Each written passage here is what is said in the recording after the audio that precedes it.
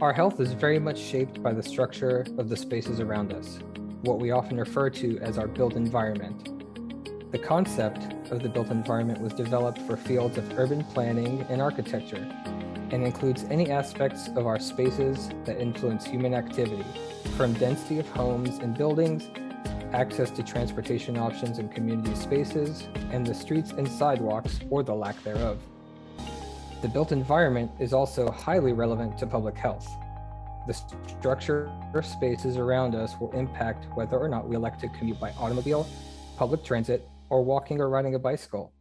It can impact selection of the foods we eat, proximity to health services, and thereby has greater impacts on equity by driving housing prices and access to resources.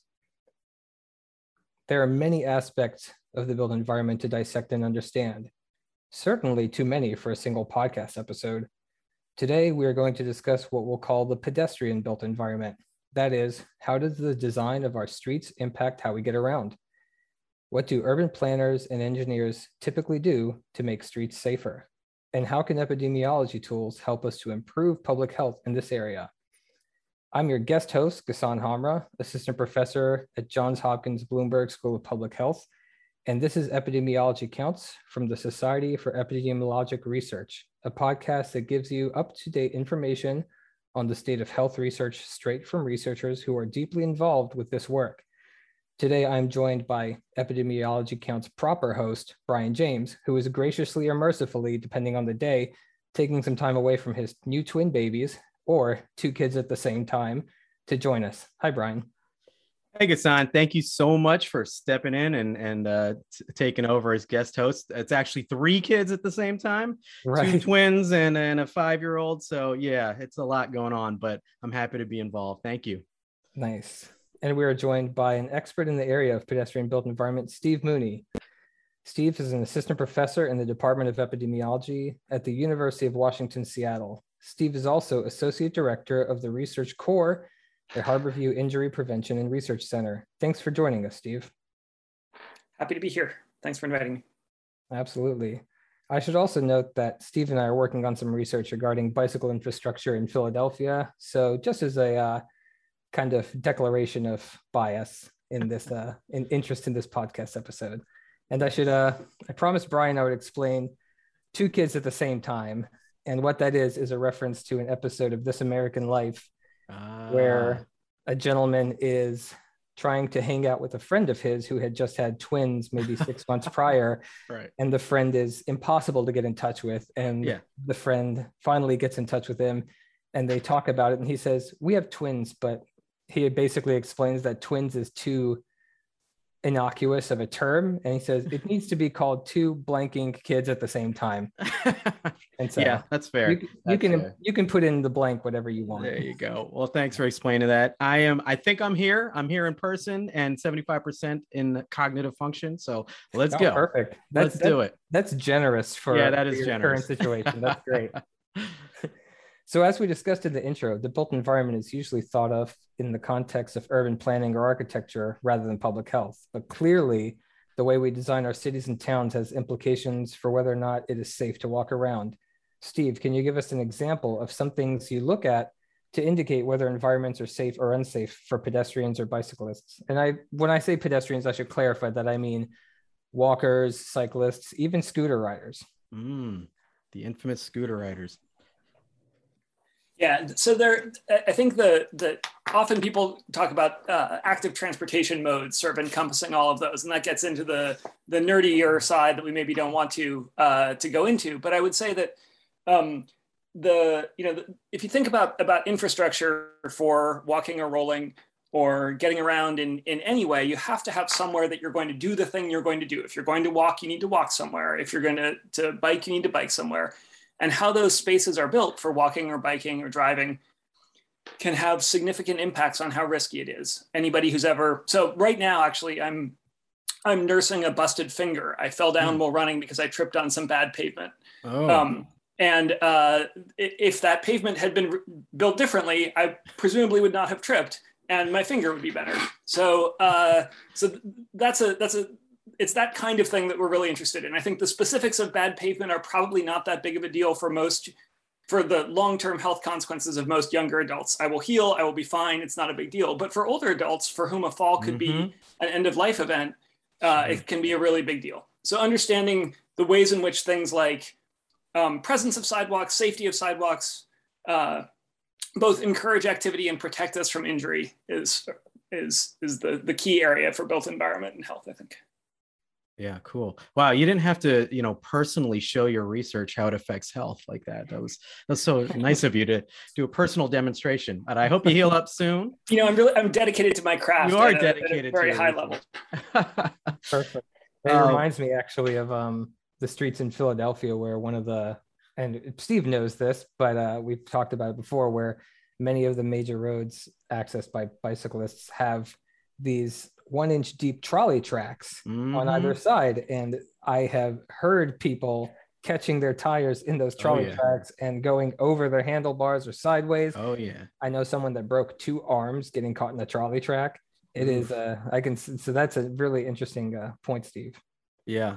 I lived in Philly for 10 years myself, and I remember those. And the cobblestones, trying to bike on those, forget it. Well, this is really interesting. And I have this question of how much is epidemiology or public health, what you do, actually influencing the design of cities? Or is it the other way around? Is it just, urban planners are designing the cities, and then you as epidemiologists who work on this area are just kind of responding to it? Do you actually have like a seat at the table in helping to design cities? So I would say that's a work in progress. I have many connections with people in different areas of the Seattle government where I'm based, and I try to talk to them about things that I think would be the right policy or the right choice when I have a chance. But urban planning is driven by urban planners, as it should be. They have all kinds of expertise. One of the real keys to doing urban planning right is community involvement, like really reaching out to all of the stakeholders before making any change. And as an epidemiologist, I don't have that scope and I don't have that time to get into it. So the urban planner should drive the process, and they do, in my experience. But I think epidemiology has a role to play in helping guide what choices to make. So and I should say that transportation engineering has been doing this for years, and epidemiology takes a slightly different take, a maybe more causal, less descriptive sort of approach to it. But you could imagine that deciding where to put in a crosswalk crossing a busy street is both an engineering problem and a public health problem at the same time. And so the urban planners who are doing their jobs right, or at least the way I want them to be doing it, reach out to people in injury prevention as well as transportation engineers to figure out what the right choices are, what the arguments are for, say, putting in a crosswalk, putting in a signal, putting in speed bumps, different kinds of traffic calming measures, or pedestrian infrastructure, or these are all sort of parts of the same changes to the built environment to encourage safe walking, safe biking. Cool. So how did you get into this area in the first place? Because I know from my perspective, it's personal interest, right? I ride a bike everywhere. I walk 90% of the time. I don't particularly like getting in my car to do any activity that could be reasonably executed without an automobile. But how about for yourself? What drove you to get kind of deeply involved in this research area? It's a lifelong thing. I think it's easy in a sort of post hoc way to look back at different events in my life and see whether it shaped it in some ways. One of them is that I grew up in Oakland, California, and when I was 15, my house burned down in one of those, or my parents' house burned down in one of those big California wildfires that you hear about sometimes. We moved to downtown Oakland, and when we moved to downtown Oakland, suddenly I was near public transit. I had access to a whole world that I didn't have access to in the sort of more remote section of town that I had grown up in. And that sparked an interest in the ways in which environments affect our choices. And then, later I think I would point to the Iraq War as a major feature in this, which was definitely not only about oil, but not about oil from my point of view. I got sort of radicalized about not wanting to drive my car in the context of a war that I thought was stupid. And all respect to the people who gave their lives for it. I don't mean to be suggesting that I don't think we should have gotten involved in it, but it wasn't my call to make, and I recognize that it happened, and I appreciate the sacrifice that people have made for it. But I wish it hadn't happened, and I didn't want to support it, and I felt that not driving I was flailing for an opportunity to feel some control over a situation that I felt was wrong, and I felt that not driving was one way to do it, and so I started taking the bus to work. I was at this point a young programmer nerd at Microsoft. And I realized when I started taking the bus, how much it affected my choices on stopping at a coffee shop on the way to work, on my interactions with my neighbors. And I really became probably an irritating advocate for the bus. And then it was interesting to see some of my friends could take the bus and others had constraints that prevented them from taking the bus or making other life changes. And that became very interesting to me. What are the trade-offs? What are the ways in which those of us who live in the dense urban core have easy access to buses, but people who live further away, the bus takes an hour and a half to get wherever it is that they're going. And some of those details sort of furthered my interest. And then eventually I became burned out by Silicon Valley and more excited about sort of doing academic work. And that led me into epidemiology, but specifically with this interest in built environment. And so I've stuck with it there. Very cool. Your origin story, very interesting. I wasn't expecting the Iraq War, but it all makes sense now. So can you give us an example of some of the maybe interventions or exposures, some aspect of the built environment that you have suggested to urban planners could be altered to make things safer? Just to give our listeners like an idea of like, what do you actually do here? Like, I get it. Yeah, we don't want people to get hit by a car, but what can you actually do to prevent that? Yeah, so that's a great question. So there are a lot of things, and we're still sort of developing the research base. But I think one of the things that is most interesting to me right now is it's not obvious that crosswalks are helpful. There's a fair amount of evidence that, and this is a complicated for technical reasons that I won't get into here, but there's a fair amount of evidence that places where there are crosswalks are not significantly safer places to cross the street than places that aren't.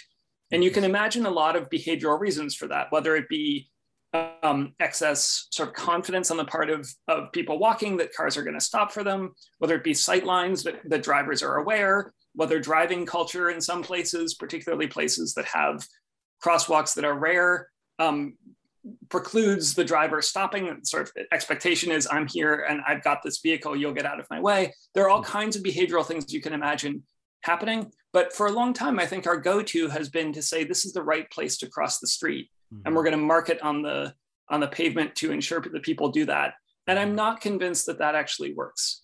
And so that's an area. There was a totally fascinating study at UW that predates my time, in which, among other things, they hid cameras in garbage cans at crosswalks to get accurate counts of people crossing the street. And that suggested that, at least among older adults, crossing at crosswalks was not safer than crossing in in places that did not have marked crosswalks. So what's the alternative though? Like just crossing like the Wild West, just wherever you want? Well, I think maybe more complicated traffic engineering. There's a lot of evidence coming out of places in Europe that that uncertainty among drivers, although it sounds bad, is actually helpful. That when you're driving and you feel like you understand where you're going, you drive more confidently and you are less aware of your surroundings. And I'm not sure that we want to have every intersection everywhere be chaos. But I think that it might be that thinking more carefully about what it means to actually prioritize pedestrian safety it might just involve more speed bumps. It might involve more slowing. It might involve more traffic cameras or speed cameras on places where people tend to speed. There's a whole thread, and this gets complicated, but I don't think it seems like a bad idea to get law enforcement more involved with traffic stops right now. I'd say so. But automatic enforcement brings an alternative, and it's a much more efficient alternative. There are obviously civil liberties problems with having cameras everywhere, but I wonder if there are ways to use technology like speed cameras to alter behavior in ways that don't bring people in conflict with law enforcement and don't encourage the kind of unsafe driving that we see in practice. So that's where I'd be interested in sort of looking into it. Are there places where there are crosswalks that are unsafe? Can we take them out? Could we build them as speed bumps? Could we build them in other ways that prioritize pedestrian safety? Yeah, that's really interesting. And getting back to the point you made about crosswalks, it reminds me of some of the work you did using Google Street View that I read, where when I read the work, it seemed like the take-home message were crosswalks are less safe than other points where people might cross streets. So I guess the question I have is two parts. One, am I interpreting that correctly? And two, what do you say to people? Because it seems to me that, and this is something I have a constant back and forth with friends of mine who just think that some pedestrian activities, riding a bike, walking, are just fundamentally unsafe. They sometimes seem to think that, or they do think, and I think reasonably, that more infrastructure would resolve the problem. But sometimes I'm not sure that that's the case. But the interpretation, I think, of the lay audience or individuals who just see a street with cars on it and no clear bike lane versus a street that has, say, a bike lane that's protected. I mean, the intuition for me, for sure, is, oh, I see a protected bike lane that has to be safer than this other street that does not have said bike lane.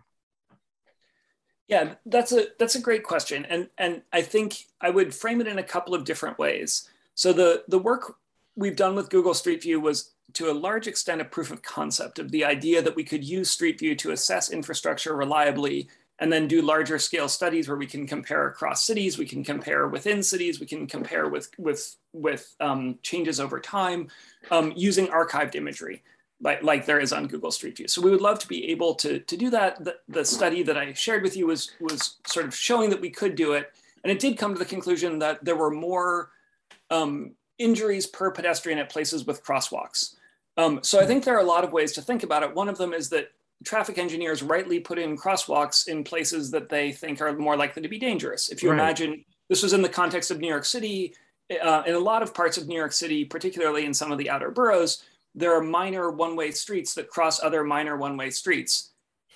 Those might be places that don't have crosswalks. They might also be pretty low risk for pedestrians. If you have one lane going one direction, one lane going another direction, you only have to look two places and you're only one for where you're crossing, and it's a quick crossing, you're probably pretty safe.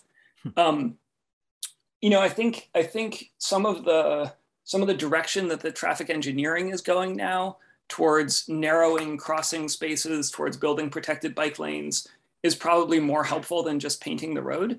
But those are more expensive interventions. And I think part of the work here needs to be understanding how much benefit do we get and what are the costs and what are the systems level effects. Like if a protected bike lane makes more people ride a bike, it's conceivable that you could add a protected bike lane. It could make the biking safer in the section that is the protected bike lane, but access from someone's home to that protected bike lane when they're on their way to work might be putting them at higher risk than they would have been had they taken a different route that didn't go through the protected bike lane. So it's a very complicated space, and we need good tools and more research. I would say it's also a space that there's not a lot of research money allocated to, and in some ways, if listeners of this podcast have the ear of either CDC or the National Highway Transport Safety Administration or anywhere else that sometimes does fund this kind of work, I highly encourage you to speak to your funding agencies and encourage them to do more of this stuff. And that is totally personal interest, as well as community interest. Yeah. Yeah, I like it. Use the podcast as a way to get funds. That's smart.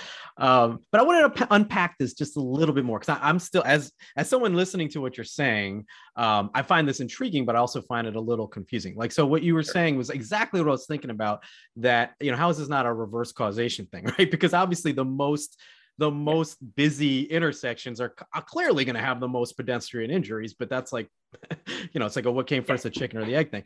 I guess I can't envision what you could have other than a crosswalk. Like help me come up with an idea of what could you have other than a crosswalk to cross two busy streets that are, passing each other. Like how do you get people across them safely? That's a great question. So part of it is, what do you mean by a crosswalk? So typically crosswalks are on this like painted white or yellow or sometimes zebra striped lines on a street.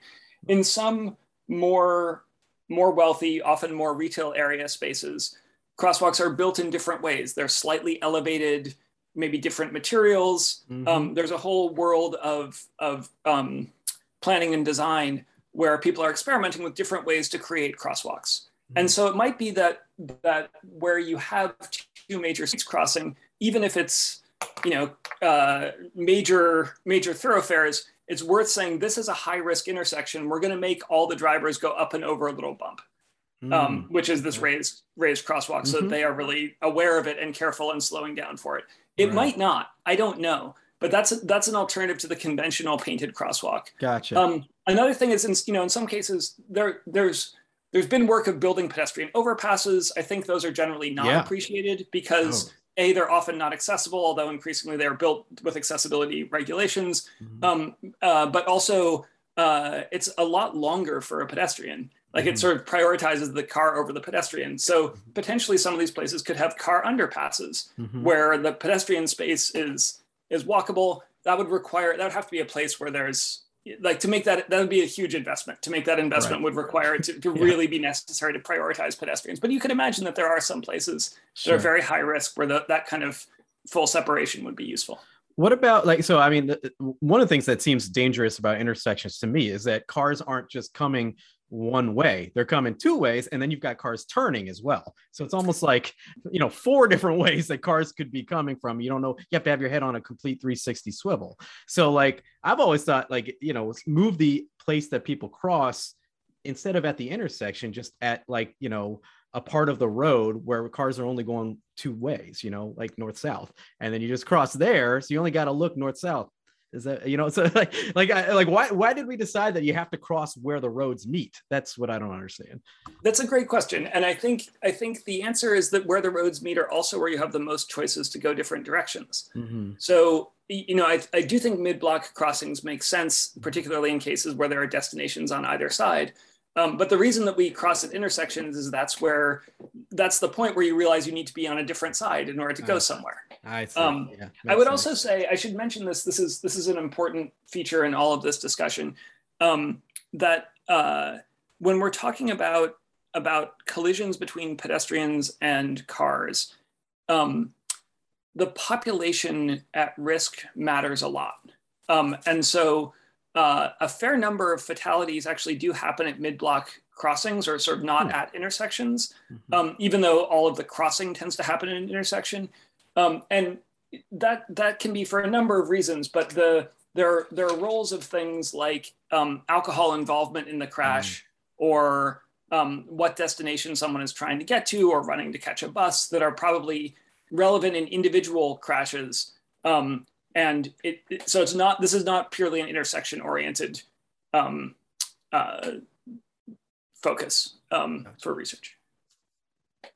No, it's super interesting. And it makes me think a lot about myself as a driver, when even, given my tendency to be more pedestrian than more automobile driving, I'd like to think of myself as a relatively safe driver. But even I catch myself on occasion at a 4-way intersection, just following the intuition of, okay, well, that street that I'm about to turn right onto is a 1-way street. So I'll just look to my left to make sure that no one's coming, forgetting sometimes that there's a whole pedestrian population on my right side that I should be paying attention to. And even in my best, when I try to do my best, sometimes I catch myself not doing that quite as intuitively as I should.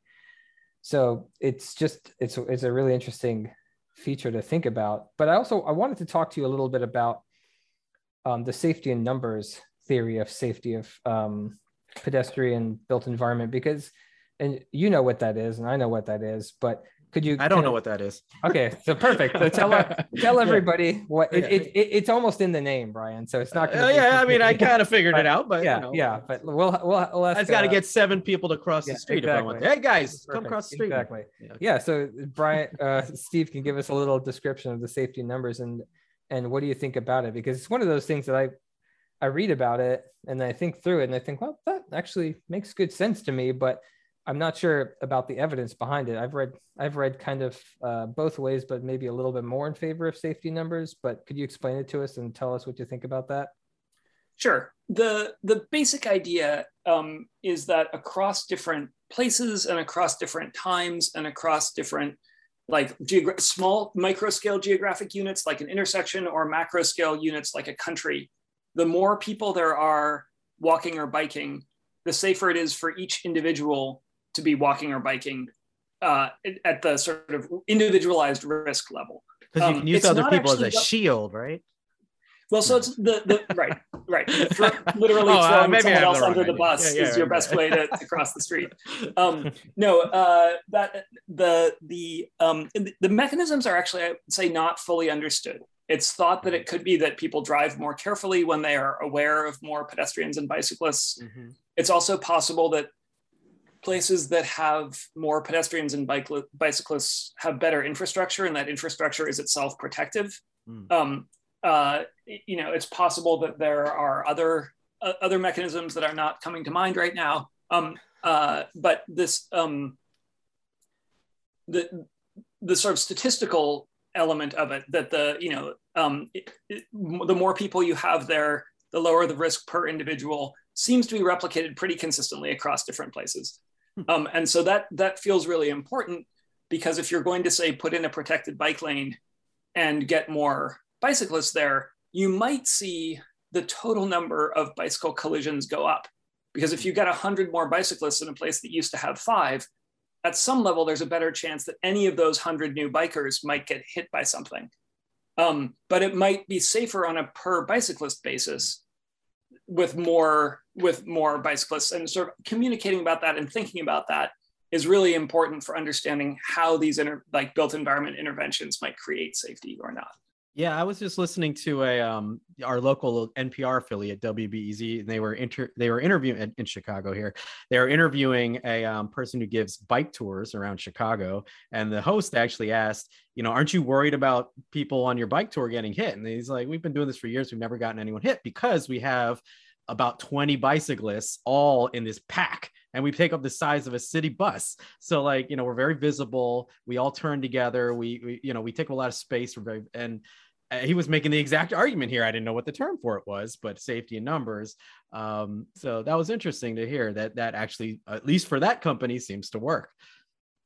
Yeah, in the Bay Area where I grew up, there have, at least since I was in high school, been these critical mass bike rides where once a month they'll get hundreds or sometimes even thousands of people to ride bikes together. And they're controversial. The people don't follow the laws. They often will block off intersections to let everyone pass through safely, but against the light and so on. And this there's a good reason that they're controversial, but it's fascinating. They really are sort of creating this notion that bike riding feels safer and feels better if a lot of us are doing it. Mm-hmm. I'm not, for both professional and personal reasons, going to take a stand one way or the other on critical mass. Right. But I think it's a fascinating phenomenon, and interesting to see both how it's reacted to and how it continues. I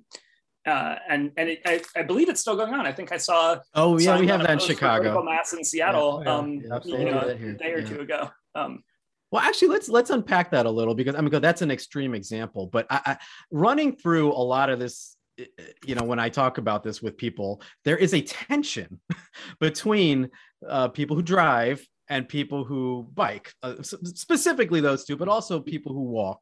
And I'm wondering if there's any way to approach this so that tension doesn't exist? Like, why does it have to be like I'm team driver and these bicyclists are annoying the crap out of me, and then or like I'm team biker and these cars are a danger to my life and I hate them? I've always been like, can't we design things so like it just seems, I don't know if that's just a human psychology thing, but it does seem like the way things are designed, it's like to benefit one or the other.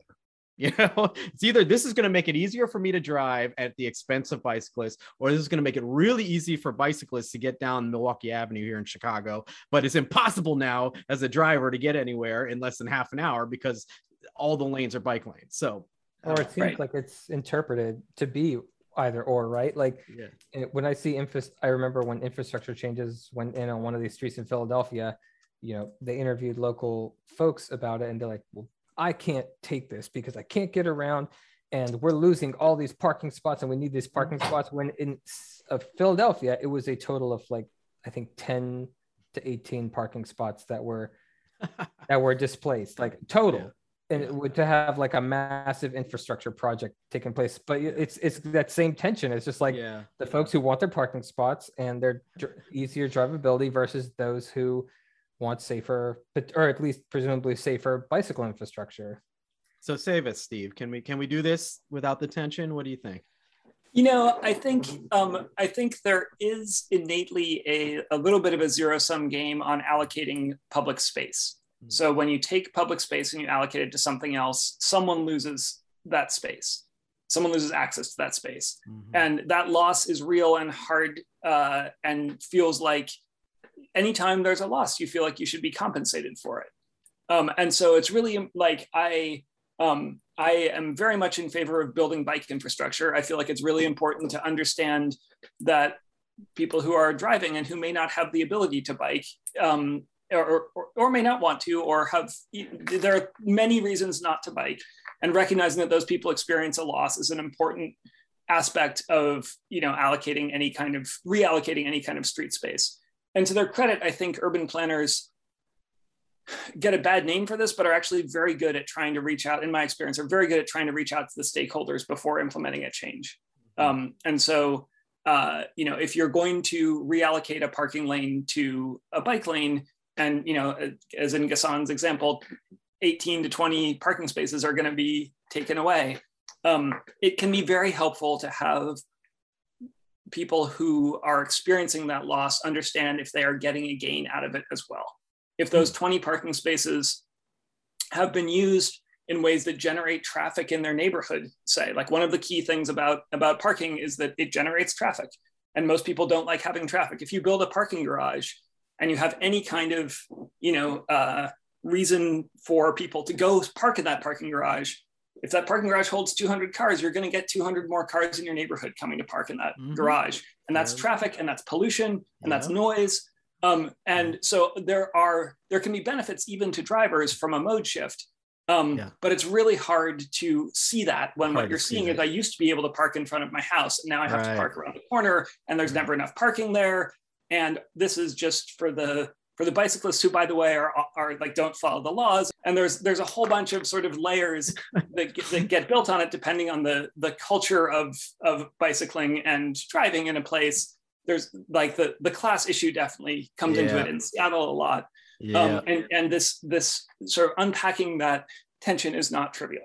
Gotcha. Very diplomatic answer. I think you're right. I think there's always going to be a little bit of that tension, and a lot of it's cultural. And but yeah, I think as long as I think you're right that urban planners do try to get all stakeholders input. At least in Chicago, it seems to be that way. They've been making a lot of changes to the major streets, and people have been freaking out about them. Yep. And then they actually come to pass, and you're like, oh, this actually works pretty well. So yeah, I don't know.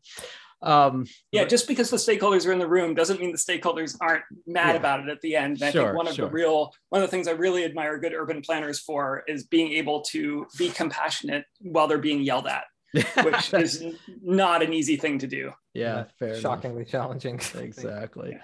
So speaking of bicycling, though, I've heard that these protected bike lanes may actually make pedestrians and maybe even bikers less safe rather than more safe, especially at the intersections. Is there did I misunderstand that, or is there some evidence of that?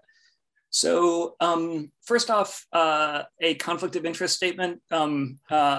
Working on a paper with Mike Garber, who is, I believe, an SCR member and a brilliant built environment epidemiologist, that was looking at exactly this question. And I'm not going to scoop his results. Come on. But I will say that it's not totally clear cut. I think. There are some reasons to believe that protected bike lanes are a problem because drivers don't see the bicyclist until the point that they're coming into conflict. So a protected bike lane, for those who don't know, is a bike lane that is on the sidewalk side of parking. So there's a parking lane, there are the normal traffic lanes, a parking lane, not always parking, but typically parking, then a bike lane, and then the sidewalk. And so one thing that will often happen for these lanes is that someone will be biking, they'll be out of view of the car, and then at the point that they reach the intersection, the car has to cross that lane in order to turn. And if the driver might not see a bicyclist who's coming, particularly if they're riding fast in that protected lane. And so that's I think the crux of the argument against protected lanes. The crux of the argument for protected lanes is that it's very unlikely that bicyclists will get sideswiped by cars when they're in protected lanes. There are some issues with being doored, that is having someone open the door of a car into the bike lane. But the issues with being doored that's basically being doored on the passenger side.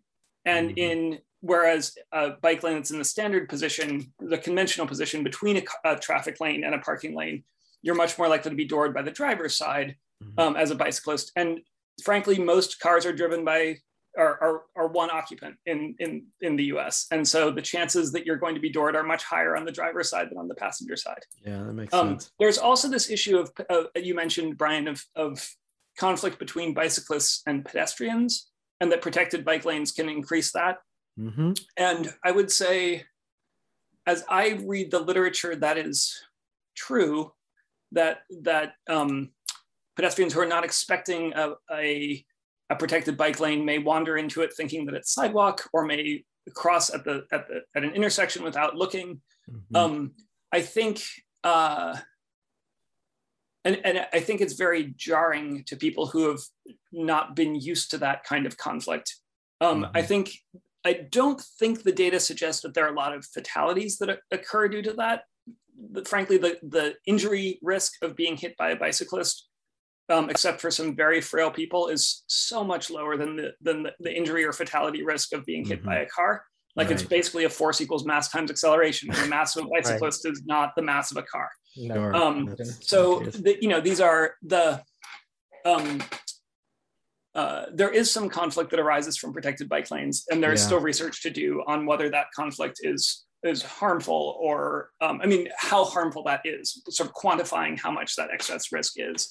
So that's what you just got at is what I've always thought about with obviously it's not an equal. I mean, cars are much more likely to kill a bicyclist than the other way around. In fact, it's not going to happen the other way around, right? A driver on a car is not going to. It's not going to happen. There could be a conflict with a bicyclist where a car spins out of control and goes off of a bridge. All right, let me rephrase my point. Rephrase my point, which is that the bicyclists are in a much more vulnerable position than drivers. Okay, Absolutely. So it would make sense that you would have to err on the side of protecting the bikers because they're in a much more vulnerable position. That being said, I don't bike. I should say this, full disclosure. And I know my brother is a big, Peter James, also does built environment work, big biker in the city. And we have a little conflict. So even interfamilial, driver versus biker conflict. And my point that I always make, I'm like, well, if bicyclists are the more vulnerable ones, why are they flying through intersections at red lights? Like, you think they'd be the more likely to stop at the red light rather than just flying through. And that always drives me nuts, because I'm like, I don't want to hit you in my car. This is the last thing I want to do. So please stop at the intersection instead of just flying through the red light. Anyways, that's just that is a key point of conflict. You are absolutely right. I would, I think the way to think about it from the bicyclist point of view is that every time you slow down, it's your muscles that are speeding you back up. And if you see biking as exercise, as like intentional physical activity to keep you fit, then maybe that's not a big deal. But if you see biking as transportation if you're trying to get somewhere, yeah, and someone is making you slow down, and it's so much fun to keep riding fast, and it's so annoying to speed up. There is a really strong desire to not have to stop. And I do think there are infrastructure changes and choices that can be made to support making them stop. That's what I was saying. Exactly. So one thing is you can make it so that people really do have to stop by having bicyclist type speed bumps. Another thing you can do is reduce the direct conflict.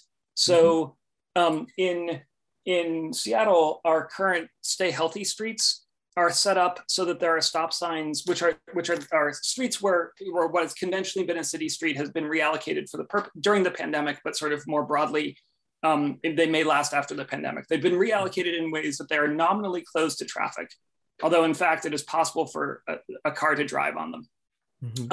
I live on one, as it turns out, by chance, and I do see more bicyclists using it and even crossing it than cars often. But they've been reconfigured so that the Stay Healthy way, the sort of the direction of the bike is going, does not have stop signs except at major intersections, and crossing does have stop signs. So it's sort of encourage when the Stay Healthy street crosses a major street, there's a stop sign. There's a lot of infrastructure to make sure the bicyclists stop. When it's a minor street, the stop signs are only for the cars, or for the crossing directions. And that kind of approach to me is a good like engineering approach to this conflict. Make the bicyclists stop when they have to. For the minor intersections, remove the conflict by giving them the right of way.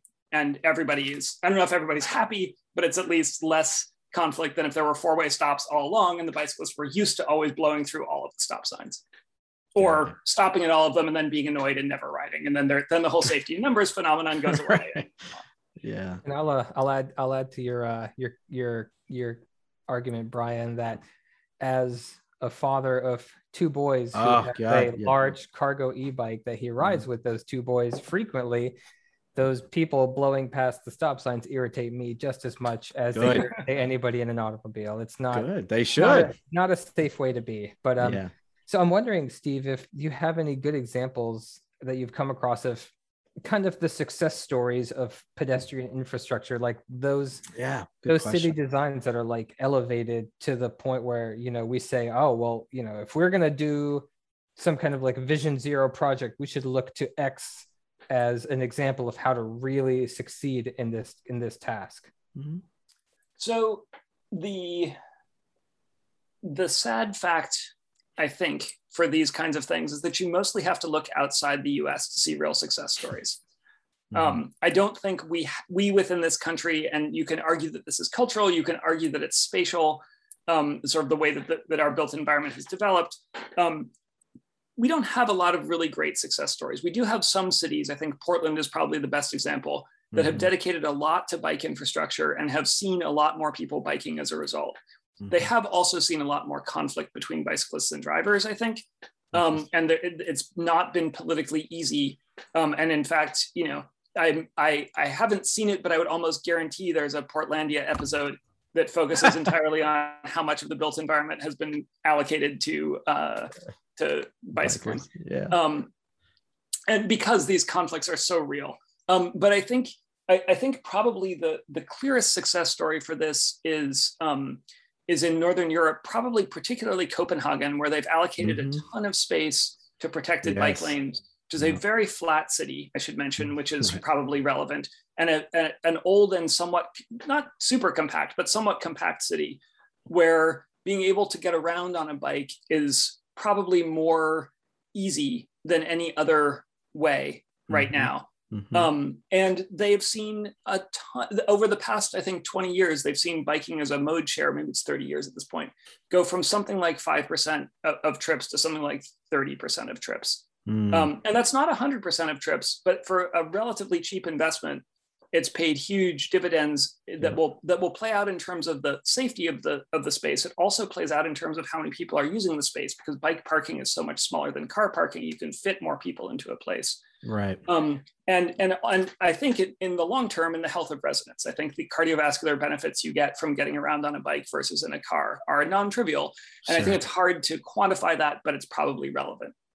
Yeah. I mean, there's certainly a cultural aspect that we Americans love our cars and we love huge cars, right? And cars equal freedom. And there's a lot of that I think maybe needs to get, we need to get past, I think, as a nation in order to get more people biking, which even as someone who doesn't bike, I recognize that, I would bike. I would say for me personally, I would bike more if it wasn't so unsafe. I don't want to get hit by a car, so that's my biggest obstacle. And I feel like if I felt really safe, like I've been to Copenhagen, look, it feels really safe biking around there, I would bike all the time. So yeah, I would say that there's a little bit of culture and there's a little bit of built environment. Yeah. Like I think the ways in which our suburbs have sprawled make biking not feasible for that's like a chicken and the egg thing, right? I mean, and the reason they sprawled is because we love cars, and and the reason we love cars is a mixture of notions of freedom and notions of dominance and notions of manifest destiny manifest destiny and that sort of stuff, and there's a lot to unpack there. But I would say, honestly, in certain ways, my Iraq War experience that I made reference to a long time ago was a perverse backwards form of freedom. When I started taking the bus, I was no longer annoyed at being stuck in traffic jams. I was no longer feeling like I couldn't leave work until the traffic died down. 100%. I just got on the bus and I zoned out. And by the time I was so much happier. Yeah. And I think that you're absolutely, the car equals freedom in terms of the sort of, what it connotes culturally. But you don't have to spend that much time living in a car driving around in a car in a big city to feel like your freedom is only arriving once you get out of the car. Well, I'll say one thing before I switch the focus here, but what shows me everything you need to know about America is how many really rich celebrities drive their own cars. I'm like, the first thing I would do if I was a multimillionaire is get a driver so I could just sit on my phone while someone navigates traffic. Like, why are you idiots doing? Like, I don't know, poor Tiger Woods and his accident. I'm like, why are you driving yourself, man? You're like a billionaire. Anyways, so before this ends, though, I wanted to ask a really good question that Ghassan and I came up with that, I think is super important to any discussion of pedestrian and bike safety infrastructure is how can the built environment reinforce health disparities if we don't do it correctly? That is a really important question about everything in public health and really in the world. Mm-hmm. So I think there are,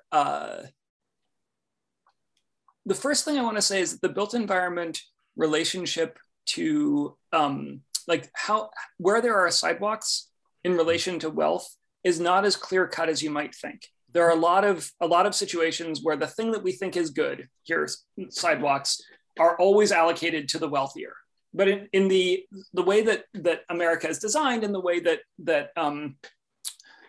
cities emptied out during the white flight era of the 70s, and the way that some low-income suburbs were built without sidewalks, but also some high-income suburbs, probably to save money, but some high-income suburbs were built without sidewalks to ensure that no one walked and to sort of have the increased perception of safety from crime related to essentially requiring people to drive, keeping the dirty pedestrians away. Mm-hmm.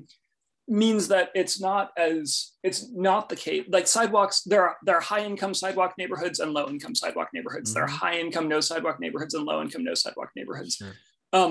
So the relationship is not what it is for other things. That said, what it means to be on a sidewalk can be very different in different places. What it means to maintain the sidewalk, who's in charge of maintaining the sidewalk. When you street view Detroit, you see an enormous amount of construction material dumped on sidewalks in places that would block the sidewalk for someone who, say, needed to get around in a wheelchair or a walker. And it's not clear how that is getting policed and cleaned up. And I don't know Detroit context well. I don't know how it happens, but I'm sure that dumping happens disproportionately in lower income neighborhoods and is cleaned up more slowly, or is cleaned up more quickly in more privileged neighborhoods in general. Gotcha. I'm not involved in this. I don't want to be calling out the Detroit, whoever it is in the Detroit government who is in charge of cleaning up illegal dumping. But it's likely true in every city. That's how systems work, right? Yeah, that's how systems work. And so,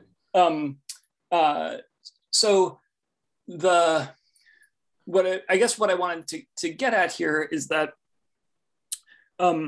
where, as long as amenities for pedestrians and cyclists are seen as a good thing, and they will be allocated to places with more resources. Sure.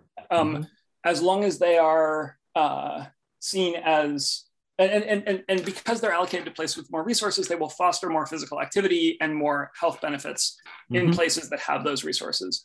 And we will see that sort of baked into what we see consistently, that places with more resources have higher life expectancies and so on. Yeah. Go ahead.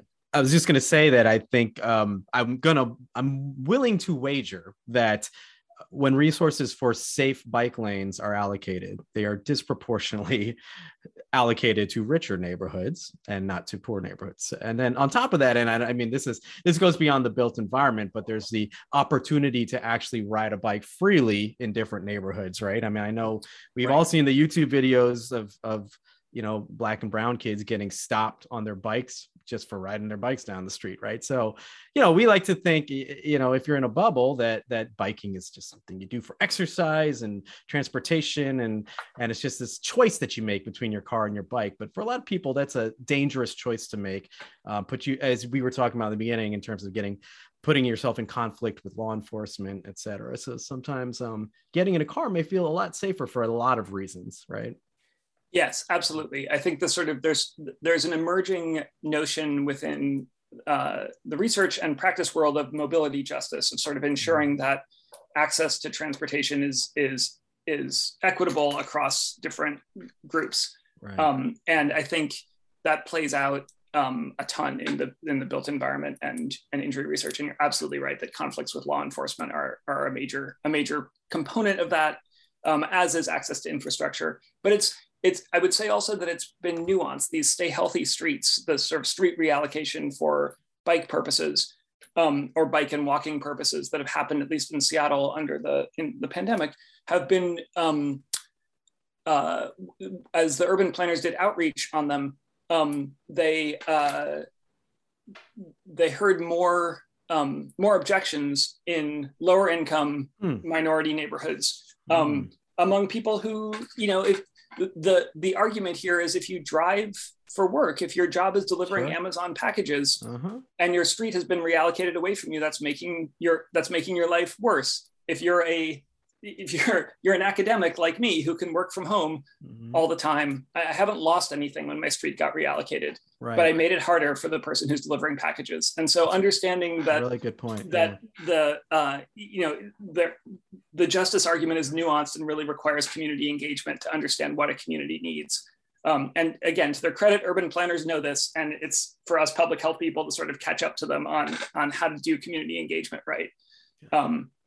But yes, absolutely, that's a key part. So you've told us about your personal journey to this research area, Steve, and you've spent a number of years researching in this area, and you continue to do so. What would you say is the kind of biggest thing you've learned, or at least a view you had about pedestrian safety or bike safety that has changed as a result of the amount of information you've had to take in over the years learning about this? So one that might impact your day-to-day activities, let me do this, but now there's no way, given what I've read. let me tell this as a story. All right. I like it. So I am divorced, and I have 2 kids, and I see my ex often at soccer games where we will be watching the kids and cheering them on. And we were chatting at one recently, and she told me she was considering buying a house somewhere and wanted my opinion on that and how it would work with shuffling the kids back and forth. And she said, but one of the things that I'm really worried about is that it doesn't have sidewalks in this place that I would move to. And I told her, I know that street that you're talking about, and it is completely safe to walk there with no sidewalks. That's a very minor street, and no one crosses. The speed that people drive is very slow. You don't need the infrastructure to be safe. There might be other reasons this is not the right house for you. That's yours to figure out. But I would be comfortable with our kids living in this place with no sidewalks. Before I was engaged in the research, I would never have thought that it would be safe to be in a place with no sidewalks. I would never have thought that that a quiet street with no sidewalks can encourage walking just as much as a quiet street with sidewalks. Interesting. But the more you engage with where people are actually getting hit, the more you look at how infrastructure actually affects behavior. Sidewalks are nice. I like sidewalks, but the goal is safe places to walk, not concrete on the ground. And that has changed over time. Like, I care a lot that there are safe places to walk. I don't actually care as much whether it's in the form of a sidewalk, in the form of the kind of street where other things are calming enough that there's no way someone's going to be driving too fast and hit my kid or anyone else's kid or an older adult out on the street. That's super interesting. Yeah, that makes complete sense. You twisted where I thought you were going to go with that. I thought you were going to be like, absolutely no, you can't move there. So very interesting. Well, let's finish up with one last question on what opportunities do you think there are for students to get involved in this interesting research? So there are lots and lots of them. And I'm currently looking for a student who can help identify where someone's walking from GPS and accelerometry data. And if anybody wants a job doing some processing of data, let me know. But more broadly, there's a lot of data out there that needs to be wrangled and cataloged. I do a lot of work looking at things on Google Street View. Identifying the presence of infrastructure features on Google Street View is a great area that will probably eventually, I don't think it's ready to yet, but in the long term, I think we're going to build machine learning algorithms to do a good job of assessing all of the environmental infrastructure stuff. So there's going to be a lot of student work, I think, in building out the training sets that will help develop that, and building out the machine learning algorithms that can identify things, in understanding which things that are important you can identify with machine learning and which ones you can't. There are also always opportunities. There's so much public data on the built environment. Every construction project that gets contracted for a city is stored in some database somewhere. And there's a lot of good potential for students to do really interesting projects on both on things directly in the built environment, like which infrastructure changes affected injuries, and also I think in the inequity side of it, which construction projects cost more, which neighborhoods are getting the construction projects that cost more. Are we to Brian, to your point that the bike lanes go into the rich neighborhoods first? I think that's probably true, but that's quantifiable. You could consider doing a project that looks at that and understands how much this is increasing disparities. And I think those are some great directions for students who might be interested in space. Cool. Yeah, that all sounds great. And so I think as we close, the main message out of this entire podcast is that I'm going to email Brian's brother and make sure that we get Brian riding a bicycle to get around. Hey man, I got 3 kids. You got one with a 3-kid trailer in the back, then we'll talk. Right? Oh, I'll send you some links. Don't worry. All right, cool. But before we go, I want to say thanks to Steve for joining us today. This has been a really great conversation, and I still learned a lot, even being in this research area.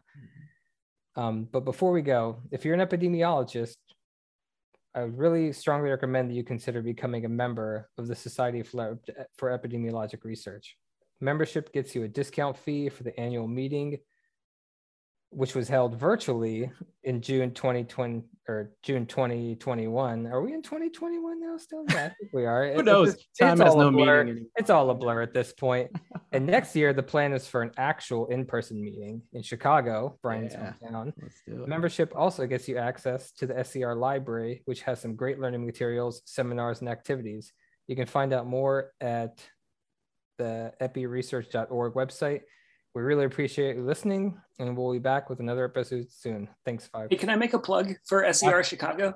Oh, yeah. If you're interested in this space, and if Chicago has a bike share, which I bet it does, and you come to SCR Chicago, let me know, and we can go on a bike ride around Chicago and check out the infrastructure. That's awesome. And we'll have some discussions about what works and what doesn't. Actually, before we close, I'll add another little anecdote about the last time SCR was in Chicago. This is actually before I lived here. We were talking about those trolley tracks.